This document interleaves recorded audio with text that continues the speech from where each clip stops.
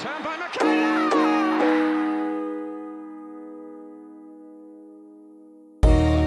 Lovely cushion header. And Gerrard! What a head, son! What a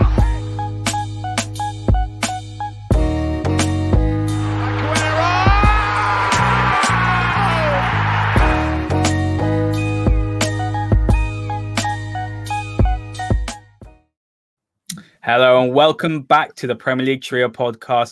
My name is Hayder and I'm your host as usual today. This is an absolute honour for me. I've been following Jamie for a long time and I know a lot of United fans will know who he is. He is a Manchester correspondent for The Guardian, The Observer, and generally just one of the nicest people out there. Jamie Jackson, welcome to the podcast. Oh, thank you very much. Thanks for having me on. And what a lovely introduction. Thank you so much. Very too kind, probably. Not at all. But Jamie, let's just jump straight into it. And look, it's been a bit of a difficult time for Man United fans, I think. Maybe I'm one of those impatient ones, I will argue. Perhaps I can be at times, along with the rest of the fan base. But we've seen United be a little bit slow in the market. Looking at Chelsea, they've gone and secured some very good signings and, through the door very quickly. And United have been a little bit on the back foot. But we've seen that the reports just come out before we started recording that Donny Van De Beek has signed officially for around £35 million, I believe. So I just want to ask you, was this one that came out of nowhere, or was it one that United have had in the irons for quite a while? Listen, if they've signed a player, or even if they get very far down the road, it won't just have occurred the last week or so. I think what's happened is they've got two or three positions that they're interested in. That would be obviously the wide attacking player, which is Sancho's number one, a centre back, and a midfielder. And then you could, if one of those doesn't happen, then they might look elsewhere. And so it's interesting because you mentioned about Chelsea. Chelsea are in catch up to a certain extent because they were banned last summer, weren't they? So they're doing two lots of summer's business in one, if you like. I don't even recall that. So that. They really had to get their skates on, take advantage of that. United, sometimes it happens early, sometimes it doesn't. But if you look at Fernandes in January, I always thought that would happen. It's easy to say afterwards, maybe, but I just did, just because of the way in which I was being spoken to about it by people who should know. And this, I know you didn't necessarily ask me about Sancho, but Sancho is similar to that. But just on Van De Beek, I think it's a good signing. I think Pogba now has direct competition. I don't think, as we stand at the moment, he's threatening Fernandes. I know Fernandes is playing higher up in the pitch, but he can also play central midfield. If you're going to do two, and you wanted him to be one of them, it's good competition for Pogba. I think Pogba on his day is a magnificent footballer. A total package of a footballer. Apart from anything else, he just, in his own quiet way, he does sort of control a game. But what I would say is, I think Solskjaer's two things. He thinks he's not consistent enough. And also, I know he scored a few goals. He did well for goals the season before last because he got into the PFA player of the season. Team of the season for this purple patch. But I think generally he's not happy about the amount of goals from midfield. If you look at Fernandes as a kind of front forward. So anyway, I think that's why he's brought him in. Good signing. It's €39 million plus €5 million add-ons, as I understand it.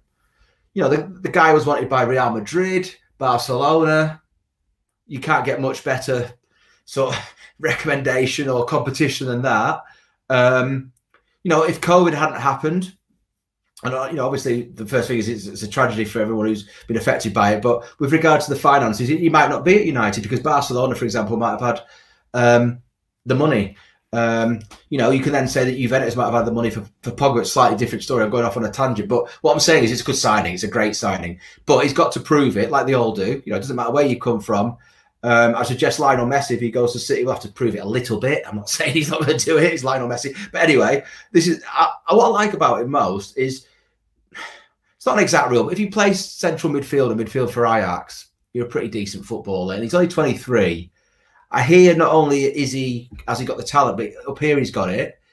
A little bit like Fernandes in that he's just a bit ruthless about wanting to win, and let's wait and see what happens. But you've got to remember about this window. It is a very odd window because of everything that's happened, the pandemic, induced lockdown, the fact that we've only had 2 or 3 weeks before we start the season again. I mean, I know United have an extra week, but, you know, and then the window going to sort of the 3rd or 4th of October. So I think this signing's happened just in time. If they get to the start of training, which started today, actually, I believe, and, you know, it's just happened, that's great. But if they sort of get to the end of the first week or into next week and they haven't signed anyone, it's looking a little bit not great. But now I'd say, you know, they're about par for where they should be, if I could put it that way, in terms of having one signing in. Looks a very good player. Bit of a coup price-wise. I mean, it's a bit like Fernandes. I'm surprised there wasn't stronger competition. And in January, we were all thinking, covering the club, oh, is that a sign that Fernandes isn't what he's supposed to be? Because why isn't anyone else jumped in? But, you know, let's see what happens next season. But so far, so brilliant from him. So I think it's, you know, the Harry Maguire thing hasn't helped. There's a bit of turbulence there. I'm not saying it's a distraction, but it's the last thing the club needed, sort of, you know, in this sort of period. So I think Woodward and Solskjaer, because it'll be Solskjaer who's driving this. Make no mistake about this. It'll be Solskjaer who said, I want that player. They don't sign anyone there, as it should be, without the manager saying, yeah, I want that player. It's not to say that they can't knock back choices of his, but what I'm saying is he would never actually. So he'll be happy.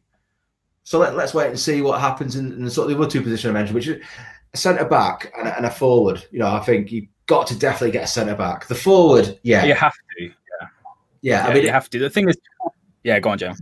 I was just going to say, centre-back, too many times I saw Lindelof and Maguire turn for pace, got up with pace.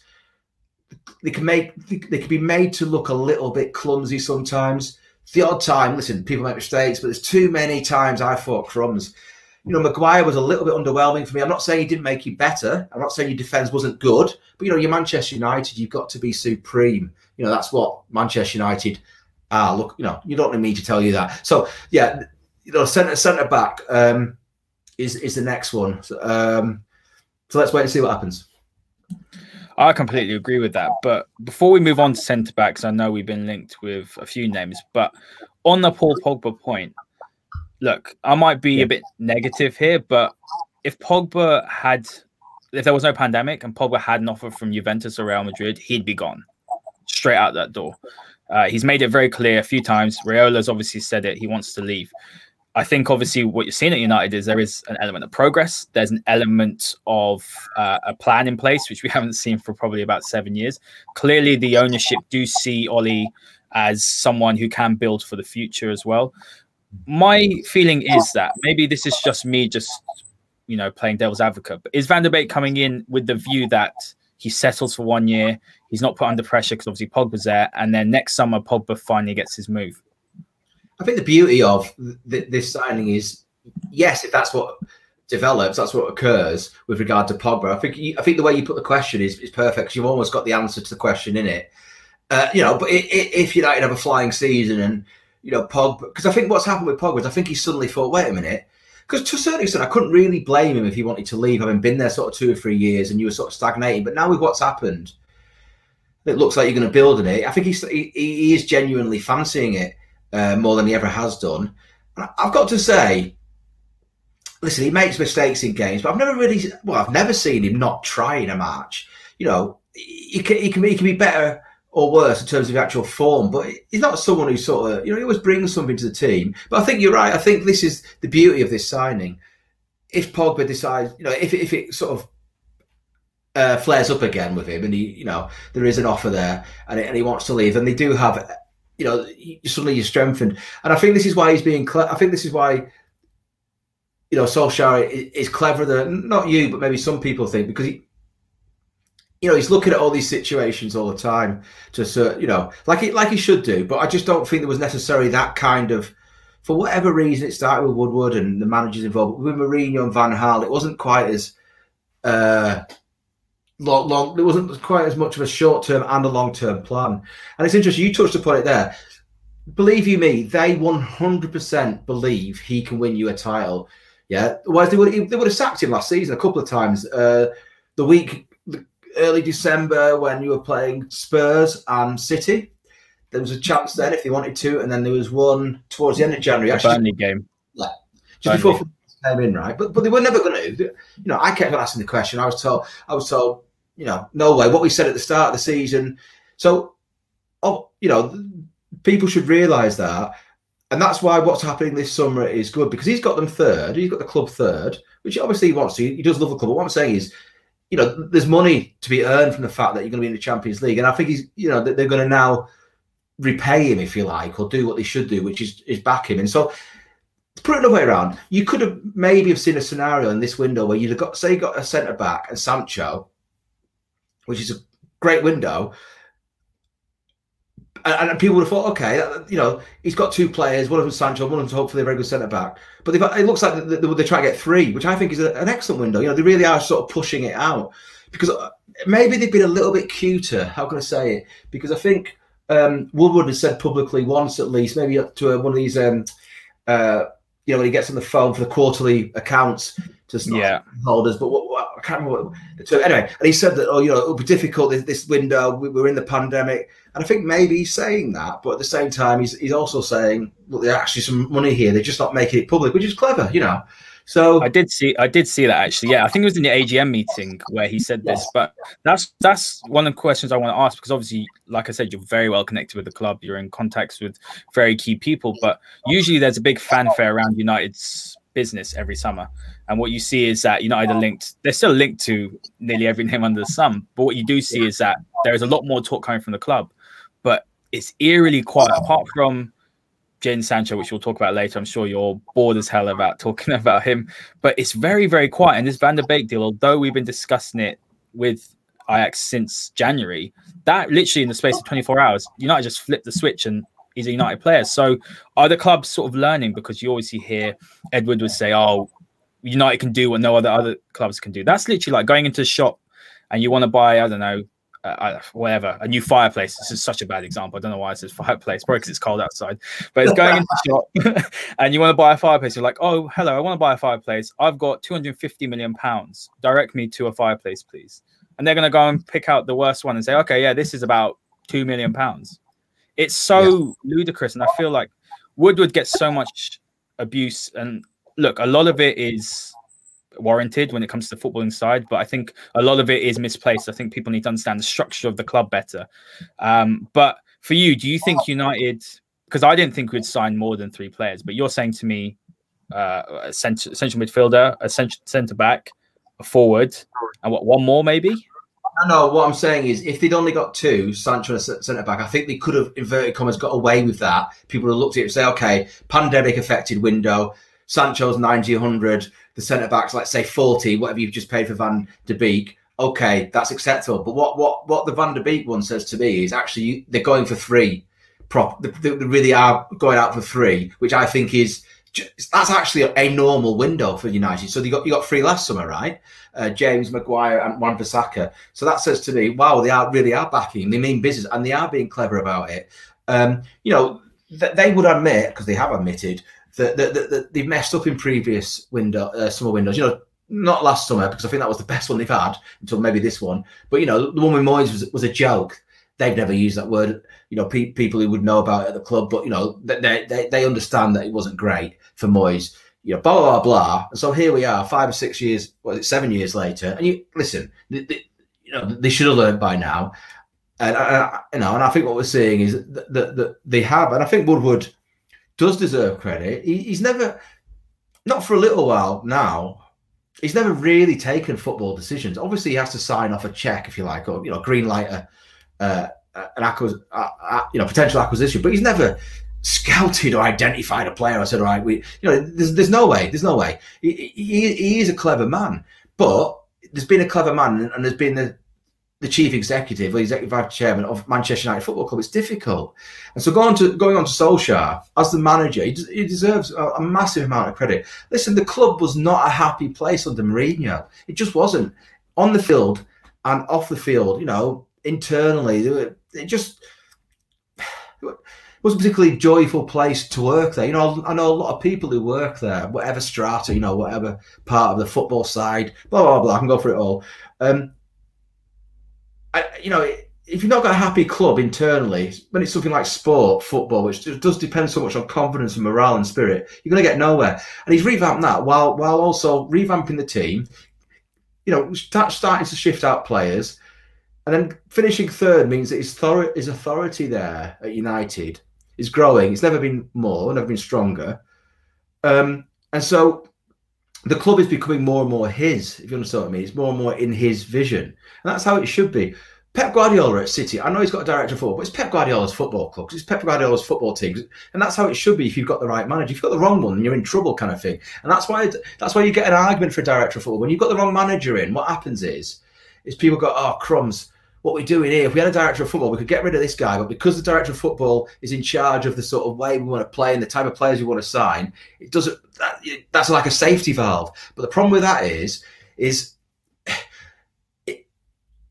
in the working model of a director of football, the manager kind of wags the tail of the director of football. So what I'm saying is director of football isn't really needed. You only really need one when it's like Van Gaal and you're signing sort of Schweinsteiger who's past it and Falcao who's sort of half injured, bless him. It's not his fault, obviously. You know, it's all a little bit... Di Maria's coming and he's writing a love letter to Real Madrid fans saying, I wish I wasn't leaving, when he's signing for Manchester United. I mean, as a British record, you know what I mean? You know, that's it's all a little bit. But those days seem to have gone.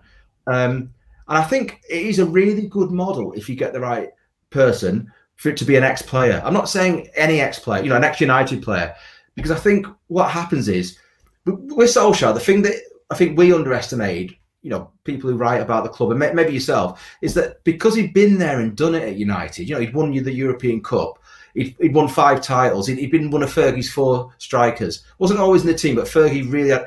He'd been there and done it. And because of the intelligence, it meant that he walked in there and players... You know, the one hand there was a view, oh... What's he ever won? It's only in Norway. But he could walk into United and he knew everyone there. And the players there are like, wow, Solskjaer. You know what I mean? And that was a really smart move. And I think this is the best signing they've made since Ferguson left, is signing him as a manager. Because even if he doesn't win you the title, they now understand what the sort of fit you need at that club. It sounds obvious.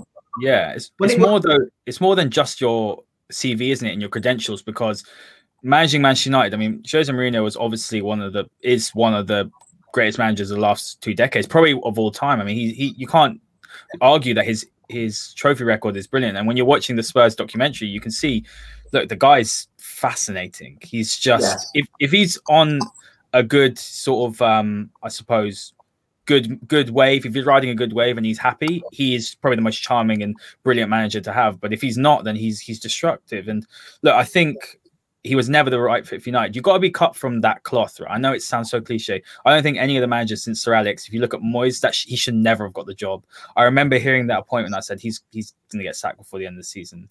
Van Gaal came in. He came in too late. But again, some of the signings were just puzzling. He spent a lot of money as well that year when they bought Di Maria, Herrera, Schweinsteiger, Schneiderlin, Luke Shaw. That was a nearly £200 million a year summer. So again, that was terrible. And then Jose came in probably too late. But Ole understands the club. There is an aura about him. I'll be honest with you, and then I'm always happy to be proven wrong. That's important in life, isn't it? If you're someone that can't change your view, then you're just someone that you can never have a conversation with them. When that day we lost to Burnley, I said he needs to go. He's so out of his depth. Right. I looked over his shoulder and I saw Mauricio Pochettino, who I still think is a wonderful manager. And again, he for me has some similar traits to Solskjaer. They seem like they're cut from the same cloth. They seem to carry themselves well in the media. They seem to be people that are good man managers. They play football in the right way.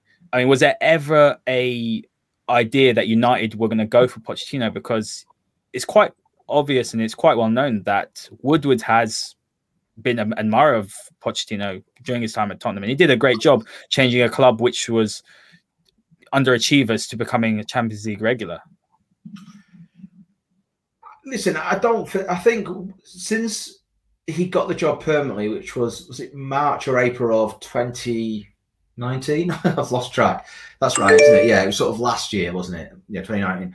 I don't think they've really looked at Pochettino seriously. It's a little bit like, when they're going for a player, they'll have, look, if this doesn't work, they've got to have a backup plan. But I don't think they ever thought about it strongly, because I think he impressed them with what he thought the club needed, which was like sort of making it kind of Manchester United as Manchester United should be again, with regard to the morale, the culture, the team ethic. And I just think then this season that's just gone, don't get me wrong, there was plenty of times when I, as a reporter for The Guardian, was trying to find out, look, is he under threat? And every time the message came back, no. Now, you can be told that, right, in football. I'm not talking necessarily about United. You can be told that in football, and the next day, manager A gets sacked. And you're like, oh, thanks a lot.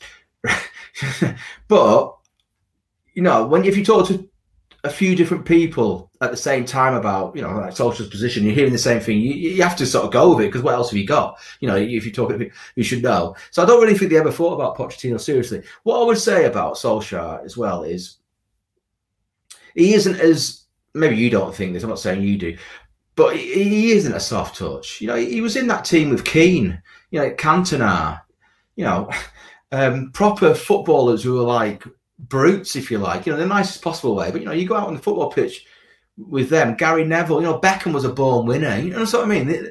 These people didn't really. Players like that, and this is what he's after doing. They captain themselves, if you understand what I mean. When they go out, you've got like, sounds a bit cheesy, but you've got like 5 or 6, 8, 9, 10 captains in a proper team, because they've all got this self pride, and they're like, this is me, and I'm going to perform for myself and for the team. I don't need anyone. And, you can sort of see where Keane gets frustrated when he's looking at not just United but football players. And I'll look at this, because he complete opposite, takes total responsibility.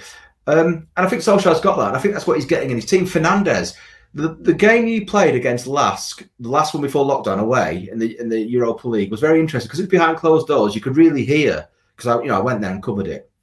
Who was vocal. Maguire as captain was quietish, but you could hear him. But Fernandes, wow, he'd only been there, I think, about a month. He was rollicking people. The guy was like a ball of I and we need to win, and that's what he's doing. And I think that is spread up. I think Woodward, who's a smart cook in his own right, and the Glazers, whatever you say about them, they were smart enough to keep on Ferguson. You might say that's an easy thing to have done, which it is in a way, but he wasn't keen on the Glazers coming in, and if that had upset them, but they could see what they had. And I think, there's been some serious missteps. It's interesting you say about people being able to change their mind. I thought Moyes was a great appointment, because I thought it was, at the time, I thought it was refreshing. I thought, not necessarily for the football ability, because there's not too much about it, I just thought... A British manager. Yeah, they haven't gone for a big name. They've almost kept it the United way, and that backfired. So I was proved wrong on that. We all get these things wrong. So I would be very excited if I was a United fan, because I think this next season, you've got, a month left of this window now, right? Yes? We've just seen with Van De Beek, as we're discussing, you can sign a player tomorrow. Before you know it, you could have these 3 players, and it's like, wow, look, he's got them singing his tune. He's got 3 more players that he wants. I don't think many teams are going on to play United next season if you can get these other 2 players in. I agree completely. It's fascinating, but it's a difficult job, isn't it? I might as well ask you then about your autobiography before we talk about a few transfers, because this is just a great conversation, and I think there's a lot of people out there. I'm not one to have a little keyboard warrior argument with someone, but of late I've had a few, because someone turned around and said Ole is the virus, but it just makes me angry, because, as you said, the culture in the club needed a reset, and that was always going to take time. My fear was always that, would he be able to make as many wholesale changes as he could each summer? That's my issue. I still firmly believe, like as you said, 3 is usually what we bring in. United usually should be looking at more than that, in my opinion, at least minimum 4 every summer to improve the squad. But talking about Ole and your autobiography, just tell the listeners a bit more about that, and what sort of insight have you got? Because obviously you're going to be working very closely with him. Yeah, I nearly sort of mentioned this, because I've been writing this biography basically since he took over. Well, since he became permanent manager, actually, is when I signed the deal. Yeah, so that, as I say, that was March, April of last year. So I have watched this whole thing unfold in real time as I'm doing this biography. And the biography is obviously from when he was born, as a kid, to sort of now. But obviously a massive chunk of it is United as a player, but also as a manager. And what struck me as I was doing and talking to players he'd had, when he managed in Norway, even ones at Cardiff, ones he played alongside, was nearly all of them would, the best way to describe it, they would sort of almost light up at the sound of his name. So even however many years later it would be, he'd had players who played under him, especially, he'd had an effect on, not just as a footballer, as in adding to their game and making them, to coin, a phrase I heard more than once, the player that they are now, but also as human beings. There's a real human touch there. And people remember that. People remember how you're treated. Yeah. But what it means in the short term, in a team environment, is you actually really, it's not just a job, you actually really are getting something to do with your own personal feelings of worth and happiness out of, you know what I mean, out of playing in this team and for this guy. That's certainly how it's characterised to me about Solskjaer. You know, he made a difference to their lives, not just their sporting careers. So anyway, I'm getting all this stuff and I'm thinking, he's gone to Norway. It's his first managerial job. You and I could have a debate, and I could see it all sorts of ways about, well, it's only Norway. I'm not saying that, but people might say, but you know, he wins Molde a title, their very first title ever in their history, in their 100th year, in his very first year of management. Yeah. And then he goes and retains the title. Again, I can hear people say, yeah, but it's only Norway. But I don't care who you are. If you go into a football club that's never won anything in 100 years, is it one of the sort of, not minnows, but kind of down the pecking order of Norwegian football, and you convince those players that forget about those 99 years of history, we're going to win this summer, this season, even though I'm new to management, and then they go and do it, that's quite impressive. Then to retain it is a different thing. So anyway, I'm getting all this information, hearing all this stuff, but I'm seeing what's happening at United, and you're going from sort of the great start to like the really terrible finish to the season before last, you know, when you lost to Everton 4-0, that run of form, and I'm thinking, crumbs, are they going to get rid of him here? Or are they going to give him some proper time?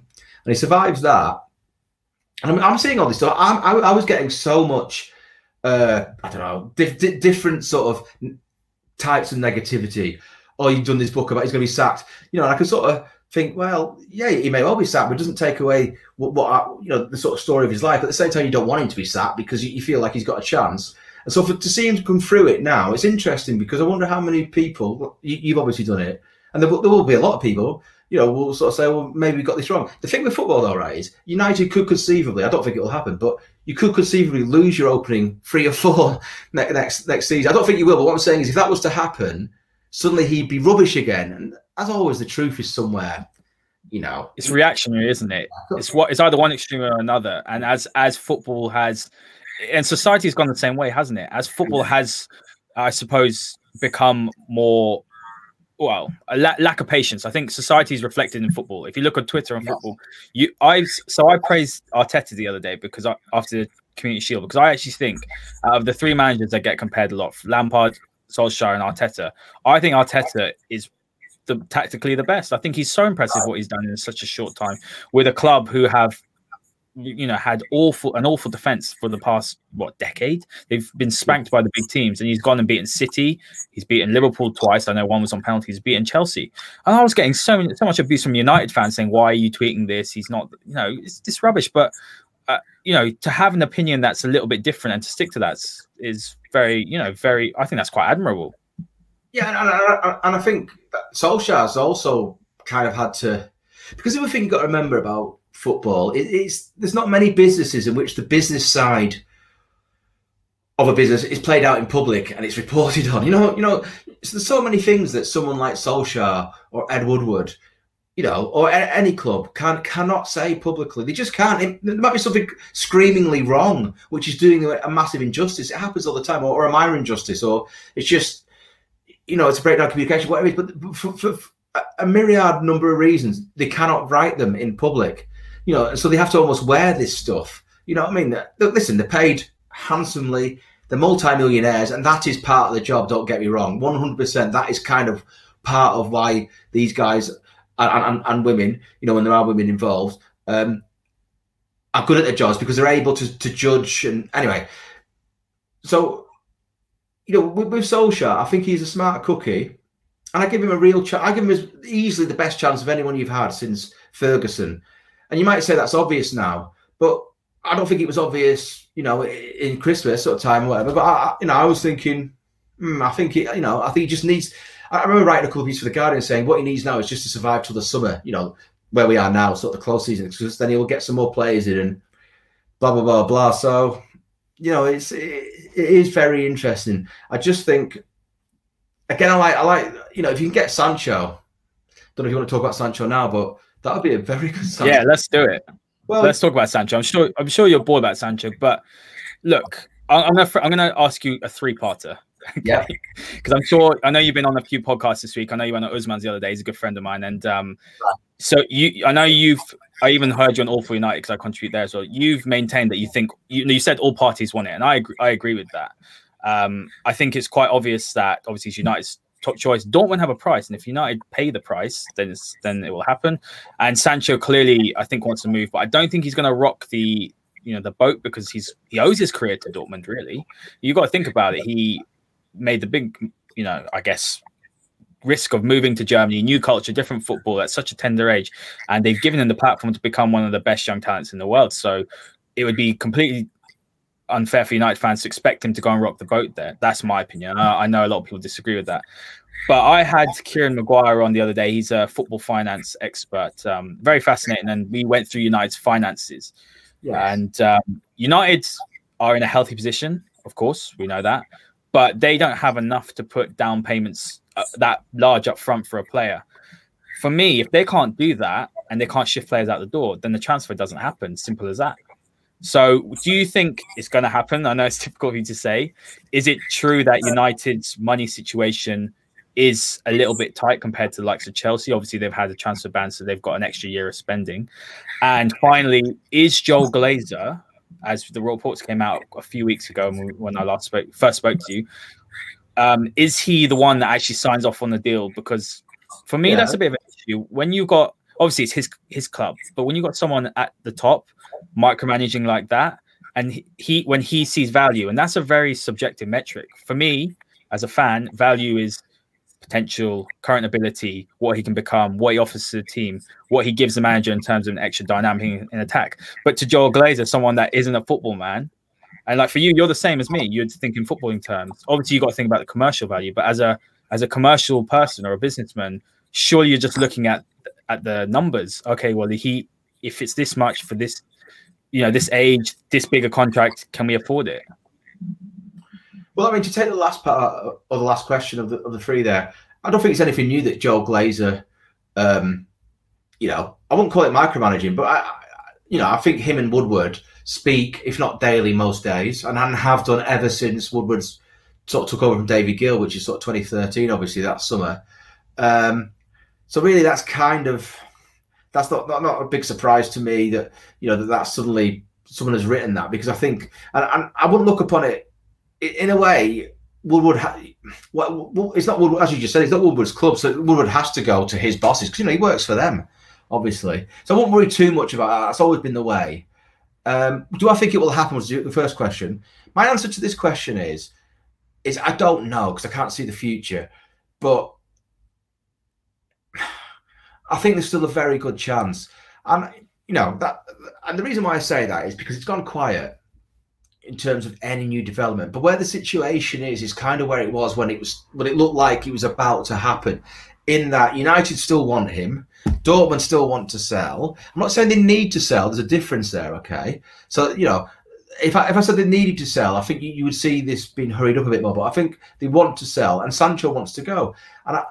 And how can I say this? There is rocking the boat, and there's rocking the boat. So I don't think someone like Jadon Sancho, or any player really, unless they're really desperate, and he's certainly not that, is going to go public. But there are other ways of, how can I say, accelerating a process. And each club, and both Dortmund and United, could also use other ways than going, inverted commas, public to sort of accelerate the process. So, do I think it will happen? I don't know. But I'm not any less confident than I was sort of 2 or 3 weeks ago. When I was pretty confident. I'm actually on holiday this weekend. I had a conversation just before, I went off for a break, which was Friday. So, okay, we're now Wednesday. 3 or 4 days ago, I accept that. But then the conversation was, this is from sort of people who would know about it. This is a little bit like the Fernandes situation, where it took some time, but in the end, listen, it doesn't mean to say it'll definitely happen, because it is impossible to know. But I thought, okay, let's wait and see. Well, what was the middle question with regard to? It's regards to the finances. I mean, you're hearing a lot that we need to sell before we can buy. Sure, for me, that's what's going to happen. You need to get Smalling out. You need to get Jones out. You need to get Lingard, Pereira. I think there's talks about Fred. We can talk about him in a bit, but surely that's going to happen first from money situation. What I don't understand, though, is that United managed to shift out Sanchez, who was a huge chunk of your wage bill. I think that's great business they've done that. I don't care he went for nothing.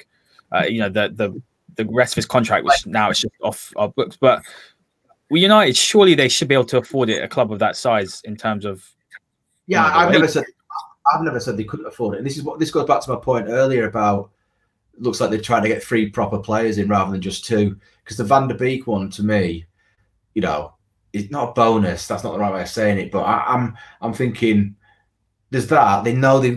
I know he wants a centre back, and I know he wants Sancho. So the fact they've got Van De Beek doesn't mean to say one of those 2 positions goes now. I don't see that at all. So I do think they have the money. I think what they're more concerned about is listen, there's overinflated because United or your City, you've got a load of money, and then there's overinflated where that's been pushed and the mickey's been taken. And a little bit like Haaland at January, when they just walked away because of the agent fee, basically, that's been demanded by Raiola. They just weren't happy at all. I think that's what the concern is here, that the agent fee is overblown. Not the player wages, but the agent fee is maybe overblown. And with regard to the price, I don't think the price is that big a deal. I think something can be worked out. If Dortmund get more or less what they want, and what I think might happen is, let's say they want 120, they might end up with 100, and then there's 20 of add-ons. So today, Van de Beek was, I think, 5 million add-ons, I was told, euros. Fernandes, if you looked at the Fernandes deal, actually what Sporting Lisbon got, they could say was what they'd always asked for, even though actually the down payment, the first payment was 46, which is way below what they're after. But if you looked at the add-ons, then both sides could say, we got our man for what we wanted to pay. And I think that's what will happen with United. If it happens, they'll pay X amount. I don't know what it will be up front. And then there'll be maybe 20, maybe 30 of add-ons, and maybe 10 or 15 of those are a little bit in the future, like you've got to win the Champions League. Yeah, or Ballon d'Or or something like that, yeah. Yeah, almost, not impossible, but so I think that's the way this deal can be done. Whether it will be, let's see. I mean, I think I'm not hearing anything different other than all the 3 parties want it to happen. So that's quite a good starting point or middle point for any sale. I'd agree with you in the terms of it's been very quiet, and for me that's a good sign. No one's actually said negotiations are over, so I just think United have to work a few things out. I mean, that brings us on to a few of the other positions. So obviously with Van de Beek coming in again, I just think it's just such a clever signing. A signing that United have done that with Bruno. I think that's a clever signing. I think Wan-Bissaka as well is a clever signing. A lot of people are on his back because he's not Trent going forward, but he's a very, very good player. And United have had a problem at right back probably since Wes Brown, John O'Shea, I would say. I know you can think about Neville. I know Valencia had a good season. Young filled in for a little bit. Darmian was pretty poor. Raphael, I'd say probably. They haven't had a right back. So I think that's good business. Generally speaking, Ole spent the money well. But we were linked very heavily, or we still are to an extent, to Jack Grealish. I honestly believe if Villa had gone down, Grealish would have been a United player very, very early on. Is Grealish now off the table that Van de Beek's come in? And we might as well couple this with the Thiago rumours. I'm a big fan of Thiago. I think I'd like nothing better than bring the guy that I think is the heartbeat of that Bayern team. He was the conductor. He was just on another level. I think his injury record's a bit of a concern. His age for me is not a problem because United have got a very young squad. We've got the youngest starting 11 in the whole of the Premier League. But is it just a case of Bayern Munich are trying to hurry up Liverpool to put the money down? Or is it actually a case that this could be another Timo Werner situation where United could come in with the money? Again, with transfers, it's very difficult to say, but I would suggest it's a little bit of a remote chance now for Thiago. I don't see why they would go for him now that they've got Van de Beek. And they've got Fernandes and Pogba, and I just don't really see why they would pursue that. And Jack Grealish, similarly. I mean, Jack Grealish could sort of play up top wide as well, but I just don't. Not at the moment. He's probably on a list whereby if they don't get Sancho or, I don't think. If you look at the profile of players that they're signing, I don't know. I don't. I think it's got to be I think now it's a centre back, and yeah, the wide forward, the sort of Sancho player. You'd almost be like with Thiago. He's 29, isn't he? Yeah, 29. He's had a lot of injuries, but that's the thing. For me, it's just one of those situations. A lot of people have said, "Oh, it's Alexis Sanchez 2.0," but I don't agree. For me, I think United need an extra player in there. I wouldn't play Van de Beek deep. That's just my opinion. I think he's got decent defensive capabilities, but Pogba's not disciplined enough to hold his position. And so what I would say was, if you brought a Thiago in, United have shown in midfield after Bruno, and if Matic doesn't play, Fred's decent, I would say. He's a good player.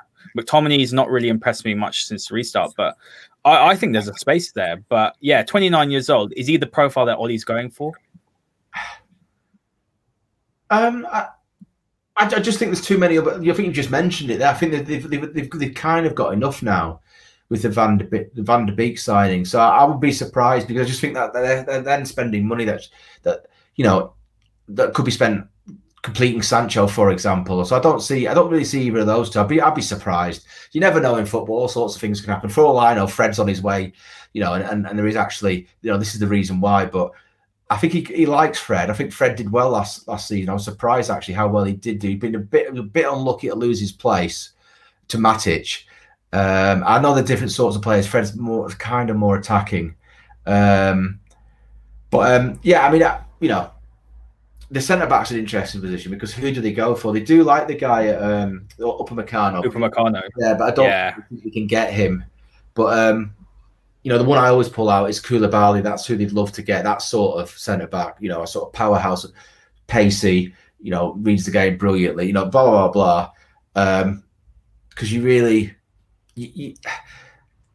Maguire and Lindelof can be fragile, and then you look beyond them. Well, he's always injured, isn't he? Or he's made of glass. Yeah, he's made of glass. And who else have you got really? Who you can rely on? Well, yeah, but they like him. He was captain for that Europa League game, but he's been injured. I worked it out. I don't know. He's been injured a phenomenal number of days. I don't know really. So Smalling, basically, he could stay if he wants to, but I wouldn't be surprised if he does leave.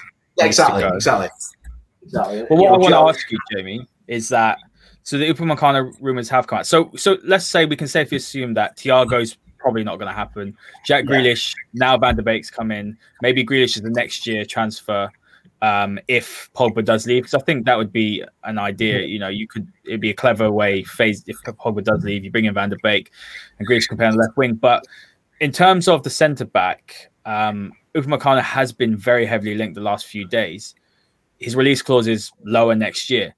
Is there the appetite and the money to make that transfer now? Because I imagine you have to pay more than the release clause.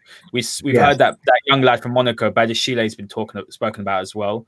Koulibaly for me was always the one we should have gone for instead of Maguire. I want to know your view on Maguire, because Harry Maguire is a decent defender. I will admit his price tag is why everyone obviously beats him down. But if he's your first choice centre back, your best centre back, then you've got a ceiling. I think he's a good centre back. He's got too many deficiencies in his game, and that's been exploited this season. Now that United play higher up, I just think the pace is a problem. He's a good leader. Do you think that United are looking for someone that's going to come straight in and partner him? Yeah, I think what they're looking at is that they want to get a player who's maybe actually better than Lindelof and Maguire, and then can lead the defence. I think Maguire's still going to be the captain. Certainly until he has this retrial or this appeal, which is a long way off. But I think I keep on saying it, you lack pace almost to a sort of level that's a bit worrying. What was the game? It was a game, Bournemouth, I believe, lockdown at Old Trafford. I think he won it 5-2, but it was a goal. Excuse me. You got nutmegged. Yeah, and you kept on being got at sort of at a central position, sort of along your right hand side. I think Stanislas's pace it was. But that was just one example. And Maguire specifically, the amount of times I've been sitting there at Old Trafford. I don't support United or City, by the way. I'm like a lapsed Forest fan. So I really don't care. Obviously, I want them to do well because it's nice if the teams you report on are doing well. Of course it is. But the amount of times I've sat there and God, crumbs, Maguire there's just lost that ball, or and I think you say it well. He's a very good player, but I don't think he's absolutely brilliant. And it's not his fault. He costs 75-80 million. I think you get someone alongside him who is mustard. He's going to look absolutely brilliant because he's got a part. You know what I mean? Lindelof for me, he's okay. Flaky. You know, if he had pace, it'd be a different proposition because that would be his X factor for that. You know, for your team. Maguire's got the sort of leadership, and you know, it's an interesting one about Maguire because he has basically been, since obviously the captain since Young left, but he's basically been the sort of the on-field personification of everything Gordon Solskjaer's trying to do with, you know, the team spirit, ethic, leadership, and I think he's done that well. It's not that easy to come into United and sort of be the man, and I think he's handled it well. What will be interesting now is whether you like it or not. And I know, you know, he's appealing against what happened in Greece, but how will that affect his game? It might not do it, or it might do. But the problem he's going to have, or the challenge, let's say, is every time not every time, but if he makes a couple of mistakes, it'll almost become like, is this because, you know, this is hanging over his head? He's obviously denied that. What else? You know, that's going to happen. What else do you do? But it's another little issue. I would actually suggest one of your problem positions as well is goalkeeper, or potentially it is because of the thing with De Gea. What is going to happen then? Well, I think De Gea starts as the number one.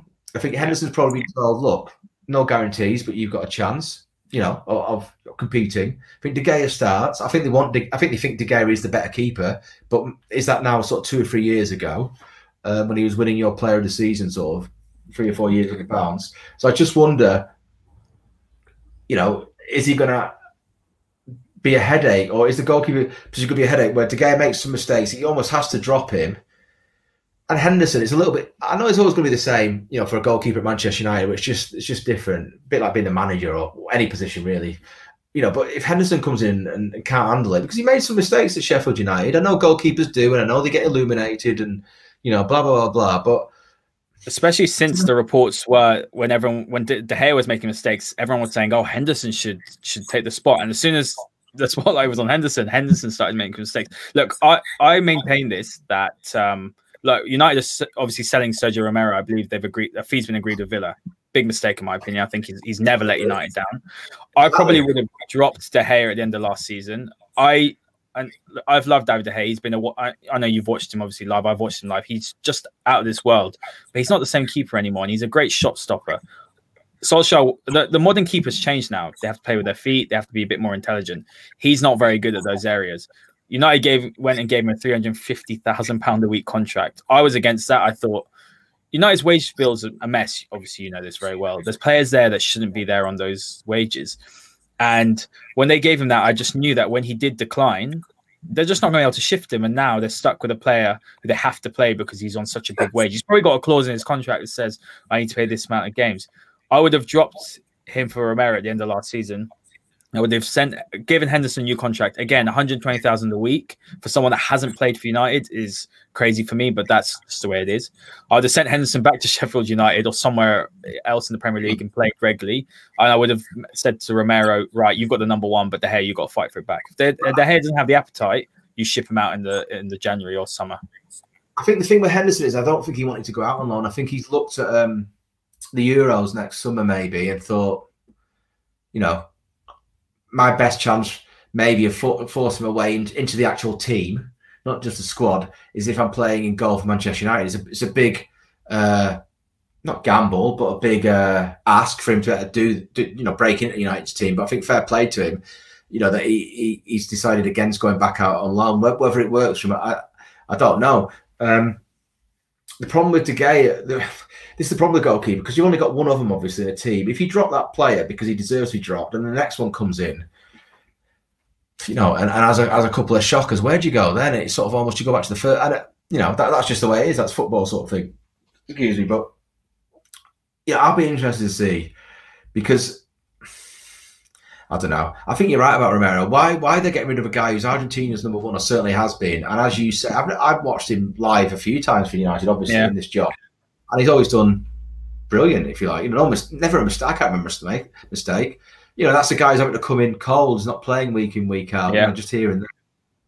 So I agree. I agree with you. I mean, moving on. Let's move on to Fred quickly, and then one more question. I appreciate we've gone a bit over the time, Jamie. So sorry about that. But Fred, the reports of him to Galatasary, nonsense, or is there something in it? Never say nonsense or never in any sort of transfer, but I would be. I'd be surprised. I think he might want to get rid of Pereira, for example, more easily.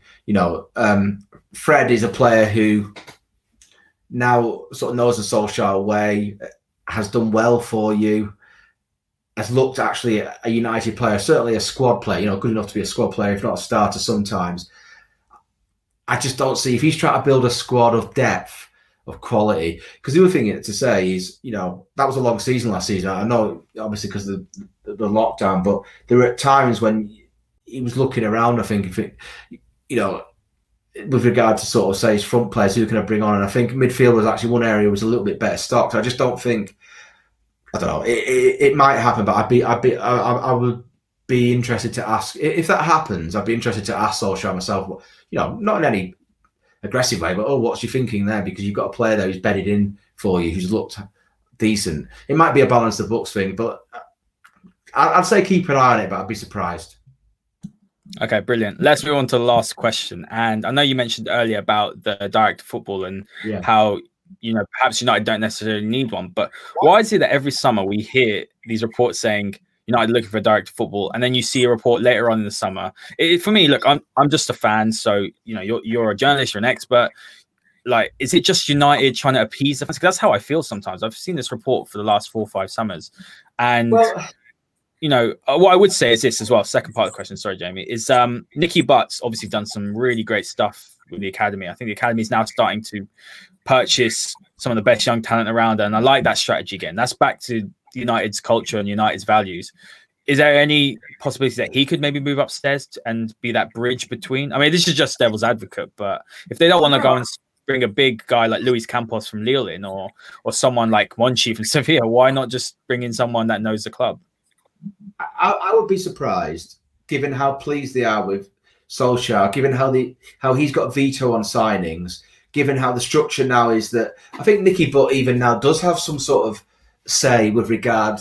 Actually, the word you use there, bridgey, is some sort of link, I think, actually materially when it comes to sort of a voice on recruitment.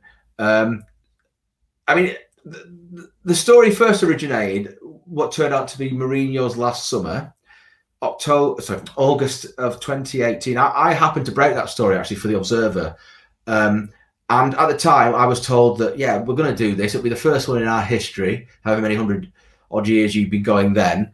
But since then, it has been, if not downgraded, sounds wrong, but sort of it's no longer a sort of an overseeing director of football. It became a technical director. How it was characterised to me was it was going to be a director of football, in all the ways you'd think that would mean. It then became a technical director, someone to sit alongside, so not a sort of and why these, to be honest, I hadn't noticed any stories about it this summer. If they're about, fair enough, but I just don't think it fits. They may recruit a guy who's a football expert, but I don't think he's going to sit above Solskjaer. I just don't see that because of how what they've got going now. They think that's working, so it may well just be to do a slightly different role than what you might imagine, because I just don't think they want one anymore. I think they've kind of understood. They think that they now understand more about recruitment, how to do it, how to work it in a club internally in terms of who has a say, and then who then goes out and tries to get the deal. So again, a bit like Fred leaving or Grealish coming. I'd be really surprised if you wake up one morning and here we have a director of football who's sort of almost like the continental model. I just don't think so. Yeah, no, I think I agree with you. I mean, the person I look over to is probably Jadon Van De Beek, someone like that who knows the club. I think that's what United need. An outside hire would be nice, maybe with some fresh perspective, but I do think that maybe someone like him, Edward is not going to give up the CEO position, we know that, but maybe someone who's on the more of the footballing side that can, like I say, bridge that gap. But Jamie, I appreciate I've taken way more of your time than I wanted to, but it's been an absolute pleasure. The insight has been phenomenal, and just tell the listeners when your book's coming out, and like what platforms it'll be released on. Okay, well, thank you very much for kind words. Yeah, so it's a biography of Solskjaer. It's called The Red Apprentice because he's their sort of great hope. It's out on the 29th of October, which obviously now next month. It can be pre-ordered, which is obviously you buy it now for delivery. I think it's the day after it comes out, or if not the day. People have been doing that actually, and I feel very grateful. It's gone up to today. It was its highest ever position, number 7, and that was on the Amazon. Amazon's not the only place you can buy it, but it is a massive, obviously, retailer of books worldwide. You can get it on Kindle, hardback, or audio book. And so, yeah, I mean, hopefully, as I was the same, I learned about Solskjaer. Because if you actually look at his life, and actually his football career, there's not that much known about him beyond what we kind of all know, if you understand what I mean. And so I was very interested to find out some of this new stuff. So hopefully that's what the reader will, enjoy a little bit of, just finding out a lot more about him, because he's had a very, very interesting life. The Champions League goal and what he's doing at United is a good indicator of his interesting life, but there's lots of other things as well which are interesting, I'd say, sort of revelationary. So hopefully, people enjoy it if they do happen to be kind enough to buy it. Sounds fascinating. I'm definitely going to buy a copy. And last question. What is he like as a person? Because, he seems like a really decent person. He seems like he has time for everybody. I know some people think he's a soft touch. I think he's shown he's got a ruthless side. But is he what he appears on the surface, or is there just so much more to him? I think that's a good way of putting it. What you see is what you get, really. He's friendly. As much as he can do, he tries to have a warm rapport with you at press conferences. Obviously, he sees the same reporters like myself sitting there at the Jimmy Murphy Centre most often, at the training ground. A few of us he calls by our net. Basically, if he knows your first name and you're a regular and you remember it, he'll call you by that nice little touches. But I think he's got a bit of steel in him. I think as I say, that Ferguson era was filled with unbelievable footballers who mentally were at the edge, and I think he was one of them. And I like the clip of him telling Lingard off. I think it was the game, the derbies. Was it at City? It was in January, end of January. Anyway, basically saying he might have sworn, he might not, but one more of those and you're off. That's kind of what he's like. He doesn't say too much on the touchline. If he sort of sits there, but when it's needed, a bit like Ferguson, really. So, the bottom line, of course, is results. It doesn't matter. You can have all these things, but if you're not winning enough matches to sort of be a proper football team, in the end, it's goodbye, isn't it, for them all? But I think what he did last season is a pretty good calling card, really. I don't think he could have done much more. I don't really think he could have finished ahead of Liverpool or City. You might not. Not with that squad. You might not like to hear that, United fans. I get that. No. This is the truth. So what could you do? Finish third? You only just did it, but he did do it. So now is the time between now and, let's say, to later start of the season. So let's say January. I normally say Christmas. Let's see where you are in January. You need to be flying, or more or less flying, I'd say, in the league. And like Sancho's been signing, popping in goals, and it's like crumbs. Okay, this lot are a bit of a terrifying proposition. So that's the challenge for him. That's what you got. That's what you got to do at United. It's simple as that. I completely agree. It's exciting though. It's been 7 years of obviously difficultness, but it's definitely exciting. And Jamie, again, thank you so much for your time today. It's been an absolute pleasure, mate. Thank you. Thanks for asking me on. No problem. And to all listeners, just like, subscribe. We've got some great guests coming on as well. Obviously, Jamie is our star one this week, but we've got a lot of new content coming up. So make sure you retweet this out, and we will see you next time. Aguero!